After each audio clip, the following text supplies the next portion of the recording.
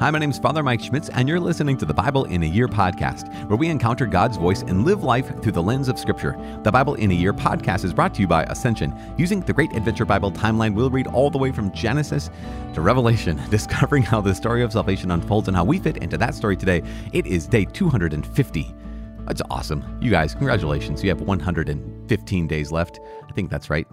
Anyways, we are trucking through Jeremiah and Judith. We're almost at the end of Judith. We're Jeremiah 39 and 40, the fall of Jerusalem. And man, it's ups and downs, highs and lows, a lot of lows actually, Jeremiah 39 and 40, as well as Judith 10 and 11, Proverbs chapter 17, verses 9 through 12. As always, the Bible translation I'm reading from is the Revised Standard Version, Second Catholic Edition. I'm using the Great Adventure Bible from Ascension. If you want to download your own Bible in a Year reading plan, you can visit ascensionpress.com/Bible in a Year. And you can subscribe to the podcast by clicking on subscribe and receive daily updates and daily episodes and all the daily things. As I said, it's day 250. We're reading Jeremiah 39 and 40, Judith 10 and 11, and Proverbs 17, verses 9 through 12.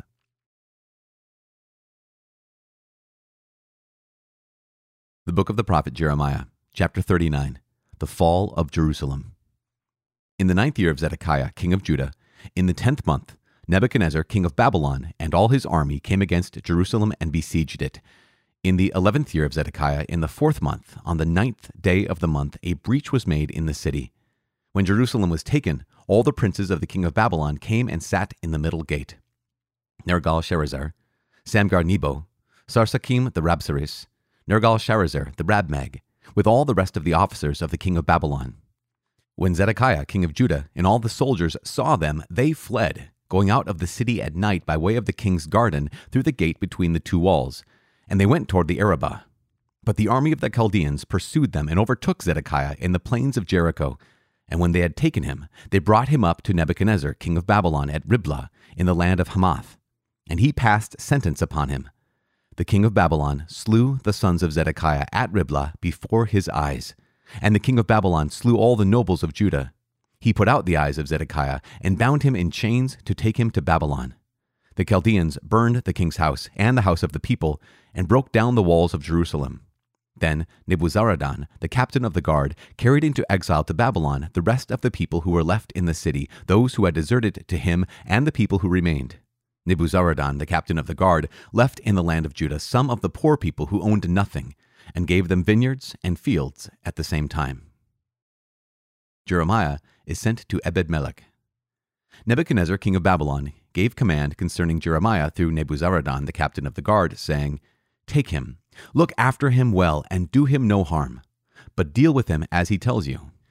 So Nebuzaradan, the captain of the guard, Nebushazban, the Rabsaris, Nergal-Sharezer, the Rabmag, and all the chief officers of the king of Babylon sent and took Jeremiah from the court of the guard. They entrusted him to Gedaliah, the son of Ahikam, son of Shaphan, that he should take him home. So he dwelt among the people. The word of the Lord came to Jeremiah while he was shut up in the court of the guard.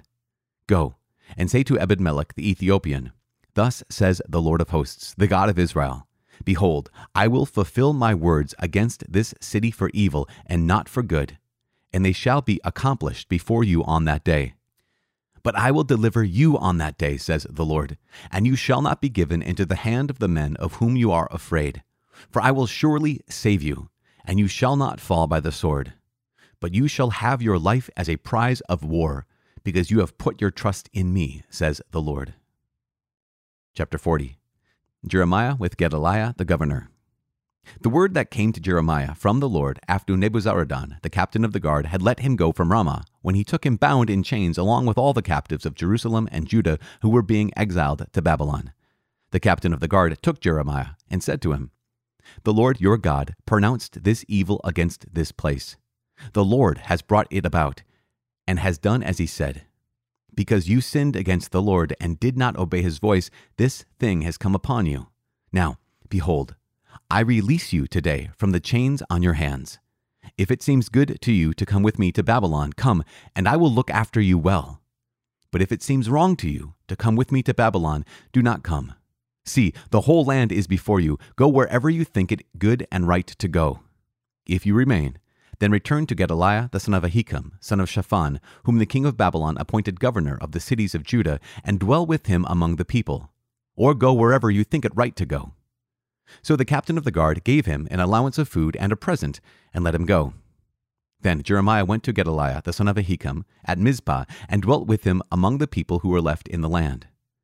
When all the captains of the forces in the open country and their men heard that the king of Babylon had appointed Gedaliah the son of Ahikam governor in the land, and had committed to him men, women, and children, those of the poorest of the land who had not been taken into exile to Babylon, they went to Gedaliah at Mizpah: Ishmael the son of Nethaniah, Johanan the son of Kareah, Seraiah the son of Tanhumeth, the sons of Ephi the Nekophathite, Jezaniah the son of Maacathite, they and their men.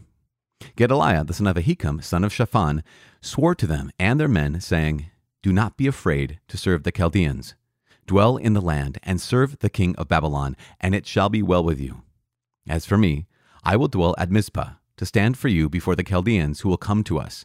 But as for you, gather wine and summer fruits and oil, and store them in your vessels, and dwell in your cities that you have taken." Likewise, when all the Jews who were in Moab and among the Ammonites and in Edom and in other lands heard that the king of Babylon had left a remnant in Judah and had appointed Gedaliah the son of Ahikam, son of Shaphan, as governor over them, then all the Jews returned from all the places to which they had been driven and came to the land of Judah, to Gedaliah at Mizpah, and they gathered wine and summer fruits in great abundance. Now Johanan the son of Kareah and all the leaders of the forces in the open country came to Gedaliah at Mizpah, and said to him, "Do you know that Baalis, the king of the Ammonites, has sent Ishmael the son of Nethaniah to take your life?" But Gedaliah the son of Ahikam would not believe them. Then Johanan the son of Kareah spoke secretly to Gedaliah at Mizpah, "Let me go and slay Ishmael the son of Nethaniah, and no one will know it. Why should he take your life, so that all the Jews who are gathered about you would be scattered, and the remnant of Judah would perish?" But Gedaliah the son of Ahikam said to Johanan the son of Kareah, "You shall not do this thing, for you are speaking falsely of Ishmael." The Book of Judith, chapter 10. Judith prepares to go to Holofernes. When Judith had ceased crying out to the God of Israel, and had ended all these words, she rose from where she lay prostrate, and called her maid, and went down into the house where she lived on Sabbaths and on her feast days, and she removed the sackcloth which she had been wearing, and took off her widow's garments, and bathed her body with water, and anointed herself with precious ointment, and combed her hair, and put on a tiara, and arrayed herself in most festive apparel, which she used to wear while her husband Manasseh was living. And she put sandals on her feet, and put on her anklets, and bracelets, and rings, and her earrings, and all her ornaments, and made herself very beautiful to entice the eyes of all men who might see her. And she gave her maid a bottle of wine, and a flask of oil, and filled the bag with parched grain, and a cake of dried fruit and fine bread, and she wrapped all her vessels, and gave them to her to carry. Then they went out to the city gate of Bethaliah, and found Uzziah standing there with the elders of the city, Shabriz and Sharmis. When they saw her, and noted how her face was altered and her clothing changed, they greatly admired her beauty, and said to her, "May the God of our fathers grant you favor and fulfill your plans, that the people of Israel may glory and Jerusalem may be exalted." And she worshipped God. Then she said to them, "Order the gate of the city to be opened for me, and I will go out and accomplish the things about which you spoke with me." So they ordered the young men to open the gate for her, as she had said. When they had done this, Judith went out, she and her maid with her, and the men of the city watched her until she had gone down the mountain and passed through the valley, and they could no longer see her. Judith is captured. The women went straight on through the valley, and an Assyrian patrol met her and took her into custody and asked her, "To what people do you belong? And where are you coming from, and where are you going?" She replied, "I am a daughter of the Hebrews, but I am fleeing from them, for they are about to be handed over to you to be devoured. I am on my way to the presence of Holofernes, the commander of your army, to give him a true report, and I will show him a way by which he can go and capture all the hill country without losing one of his men, captured or slain." When the men heard her words and observed her face, she was in their eyes marvelously beautiful. They said to her, "You have saved your life by hurrying down to the presence of our Lord. Go at once to his tent. Some of us will escort you and hand you over to him. And when you stand before him, do not be afraid in your heart, but tell him just what you have said, and he will treat you well." They chose from their number 100 men to accompany her and her maid, and they brought them to the tent of Holofernes. There was great excitement in the whole camp, for her arrival was reported from tent to tent, and they came and stood around her as she waited outside the tent of Holofernes while they told him about her. And they marveled at her beauty, and admired the Israelites, judging them by her. And everyone said to his neighbor, "Who can despise these people who have women like this among them? Surely not a man of them had better be left alive, for if we let them go, they will be able to ensnare the whole world." Judith is brought before Holofernes. Then Holofernes' companions and all his servants came out and led her into the tent. Holofernes was resting on his bed under a canopy which was woven with purple and gold and emeralds and precious stones. When they told him of her, he came forward to the front of the tent with silver lamps carried before him. And when Judith came into the presence of Holofernes and his servants, they all marveled at the beauty of her face, and she prostrated herself and made obeisance to him, and his slaves raised her up. Chapter 11. Then Holofernes said to her, "Take courage, woman, and do not be afraid in your heart, for I have never hurt anyone who chose to serve Nebuchadnezzar, the king of all the earth. And even now, if your people who live in the hill country had not slighted me, I would never have lifted my spear against them. But they have brought all this on themselves.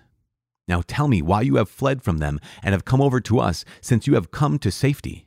Have courage, you will live, tonight and from now on. No one will hurt you, but all will treat you well, as they do the servants of my lord King Nebuchadnezzar." Judith deceives Holofernes. Judith replied to him, "Accept the words of your servant, and let your maidservant speak in your presence, and I will tell nothing false to my lord this night.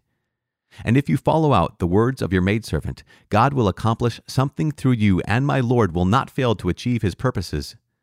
Nebuchadnezzar, the king of the whole earth, lives, and as his power endures, who had sent you to direct every living soul. Not only do men serve him because of you, but also the beasts of the field and the cattle and the birds of the air will live by your power under Nebuchadnezzar and all his house. For we have heard of your wisdom and skill, and it is reported throughout the whole world that you are the one good man in the whole kingdom, thoroughly informed and marvelous in military strategy. Now, as for the things Achior said in your council, we have heard his words, for the men of Bethuliah spared him, and he told them all he had said to you. Therefore, my lord and master, do not disregard what he said, but keep it in your mind, for it is true. Our nation cannot be punished, nor can the sword prevail against them, unless they sin against their God. And now, in order that my lord may not be defeated and his purpose frustrated, death will fall upon them, for a sin has overtaken them, by which they are about to provoke their God to anger when they do what is wrong. Since their food supply is exhausted and their water has almost given out, they have planned to kill their cattle and have determined to use all that God by his laws has forbidden them to eat. They have decided to consume the first fruits of the grain and the tithes of wine and oil, which they had consecrated and set aside for the priests who minister in the presence of our God at Jerusalem, although it is not lawful for any of the people so much as to touch these things with their hands. They have sent men to Jerusalem, because even the people living there have been doing this, to bring back to them permission from the Senate. When the word reaches them and they proceed to do this, on that day they will be handed over to you to be destroyed. Therefore, when I, your servant, learned all this, I fled from them. And God has sent me to accomplish with you things that will astonish the whole world, as many as shall hear about them. For your servant is religious, and serves the God of heaven day and night. Therefore, my Lord, I will remain with you. And every night your servant will go out into the valley, and I will pray to God, and he will tell me when they have committed their sins. And I will come and tell you. And then you shall go out with your whole army, and not one of them will withstand you. Then I will lead you through the middle of Judea till you come to Jerusalem, and I will set your throne in the midst of it, and you will lead them like sheep that have no shepherd, and not a dog will so much as open its mouth to growl at you. For this has been told me by my foreknowledge. It was announced to me, and I was sent to tell you." Her words pleased Holofernes and all his servants, and they marveled at her wisdom and said, "There is not such a woman from one end of the earth to the other, either for beauty of face or wisdom of speech." And Holofernes said to her, "God has done well to send you before the people, to lend strength to our hands and to bring destruction upon those who have slighted my lord." You are not only beautiful in appearance, but wise in speech. And if you do as you have said, your God shall be my God, and you shall live in the house of King Nebuchadnezzar and be renowned throughout the whole world.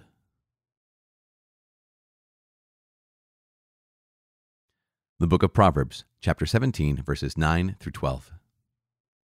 He who forgives an offense seeks love, but he who repeats a matter alienates a friend. A rebuke goes deeper into a man of understanding than 100 blows into a fool. An evil man seeks only rebellion, and a cruel messenger will be sent against him. Let a man meet a she-bear robbed of her cubs rather than a fool in his folly. Father in heaven, we give you praise and glory. Thank you so much. God in heaven, we thank you so much. You are the Lord of heaven and earth. You're Lord of all. You're Lord of everything. And we know that you are also the Lord of our stories. We know that you are the Lord of history. And that also means that you're the Lord of our history. You're the Lord of our past. You're the Lord of our future. And Lord God, you are the Lord of our present at this moment. We place ourselves under your dominion. We place ourselves under your lordship, under your kingship, under your guidance, under your will, under your rule, under you, because we can trust in you. And so we do. We trust in you today and every day. In Jesus' name we pray. Amen. In the name of the Father and of the Son and of the Holy Spirit. Amen. So I know it's been kind of a theme recently where I say something about the Proverbs, but Proverbs chapter 17, verse 9 and 10 are both just incredible. He who forgives an offense seeks love. And here's the next piece. But he who repeats a matter alienates a friend. And that goes back again to the sins of speech and the way in which all of us need to guard our speech. He who repeats a matter alienates a friend. Yeah, because some things don't need to be said. Some things don't need to be repeated. And in fact, some words can actually destroy relationships. As it says, the one who repeats a matter alienates a friend. And that's so good. I mean, we have the difference between the wise person and the fool. And in verse 10, it's a rebuke goes deeper into a man of understanding than 100 blows into a fool. And that's just rebuke. Yeah, here's a small correction, which goes deeper into a person of understanding, a person who seeks wisdom, a person who wants to do the right, than 100 blows into a fool. And gosh, you think about the ways in which here we're reading Jeremiah, and we've got some big turns, some big things have happened. Jeremiah has been preaching for 40 plus years that Jerusalem was going to fall. And so they're supposed to surrender to King Nebuchadnezzar. No one listened. And so now what happens is now there's 100 blows upon those who would not listen. And so here's the people of Israel who are being decimated and being destroyed. And I mean, here's chapter 39 it's key in Jeremiah, the book of the prophet Jeremiah, because it's so key for the history of Israel.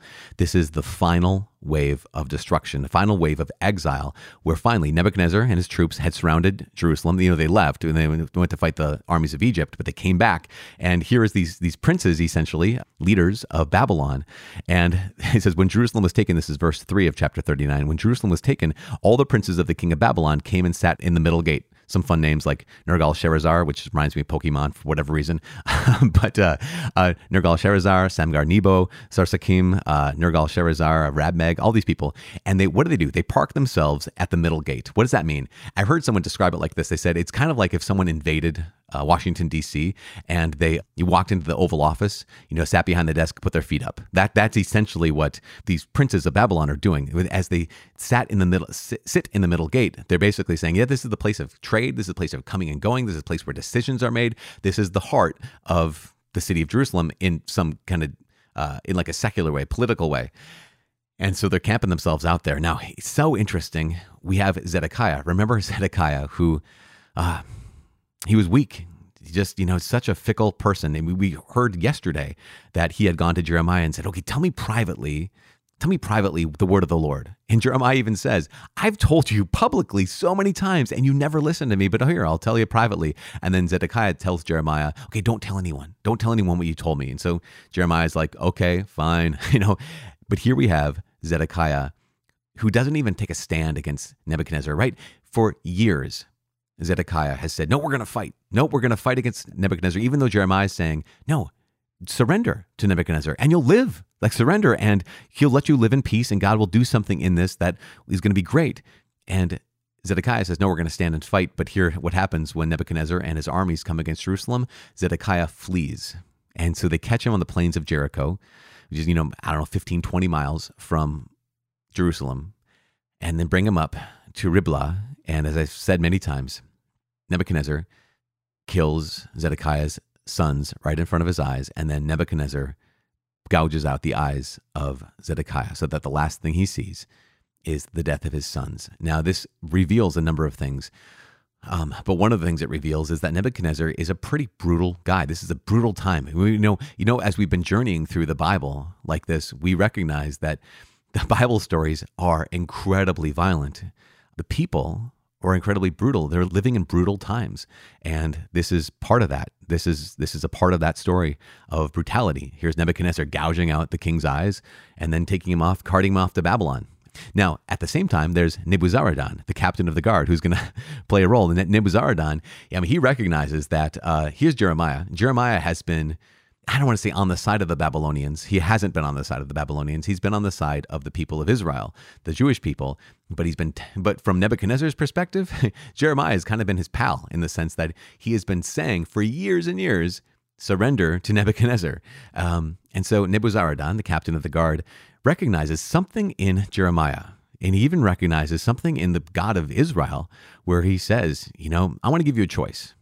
I want to give you the choice. And the choice is, if you would come with me to Babylon, I'll make sure that you live comfortably. I'll make sure that you are taken care of. And so please come with me to Babylon. But if you want to, you can stay here in Jerusalem and I'll give you a gift and some provisions. And here's Jeremiah who has this choice. The choice is what?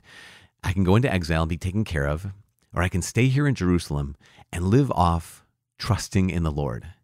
And you think about this recognition of trusting in the Lord and how key this is, because there was a story here in chapter 39 of Ebed-Melech. Remember Ebed-Melech, the person who had interceded on behalf of Jeremiah when he was in the cistern and he was, sinking in the mire.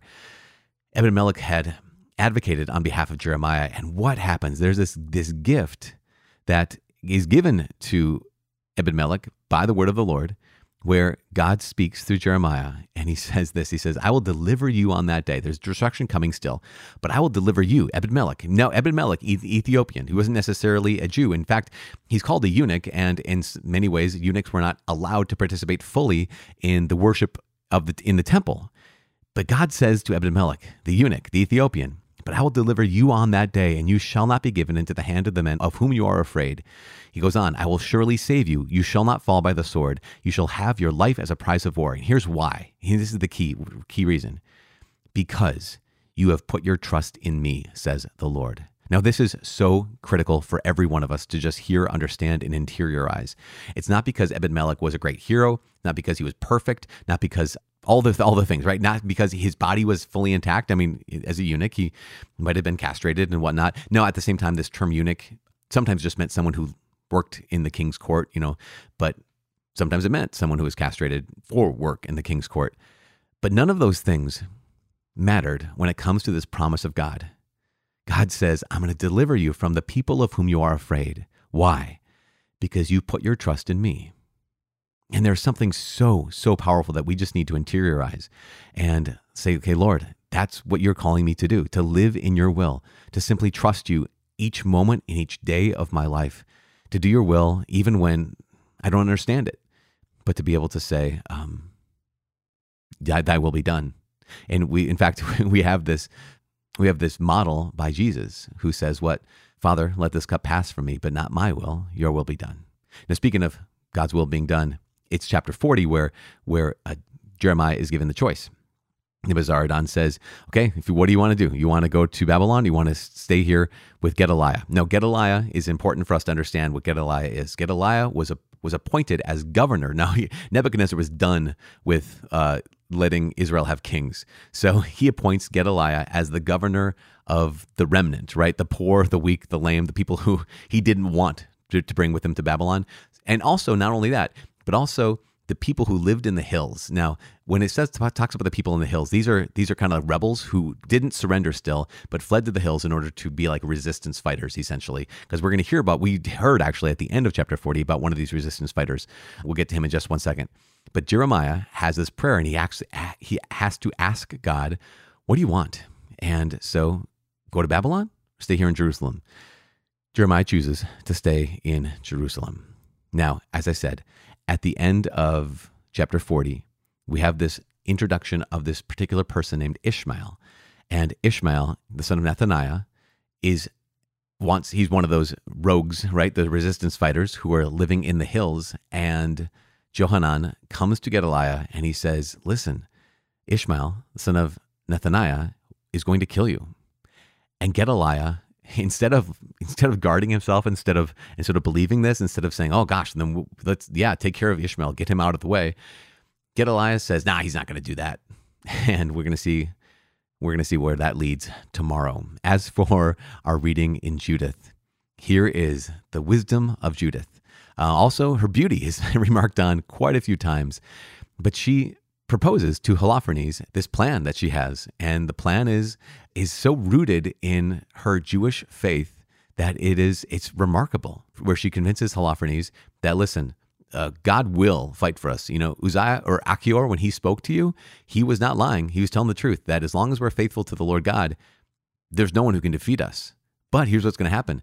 We're not going to be faithful to him pretty soon, because the people of my city, Betheliah, they're not going to give the first fruits to the Lord. They're going to eat the first fruits themselves. And then you'll know that the Lord God will not fight for them anymore. And so Holofernes thinks, great plan. And we're going to see how that unfolds in the next couple days. We have 2 more days with Judith, and then we're moving on to Lamentations, which is, one note about Lamentations. In 2 days, we'll have Lamentations. Lamentations is what Jeremiah saw during the siege of Jerusalem. And so, so we have this quick chapter 39 where it just says, there was the siege, and then Jerusalem fell, and then they came in and sat at the gates. But in Lamentations, Jeremiah gives us this incredibly tragic picture of here's what life was like during that siege. And we're gonna hit that in 3 days from now, the day after tomorrow. But today I am praying for you, and please pray for me. My name is Father Mike, and I cannot wait to see you tomorrow. God bless.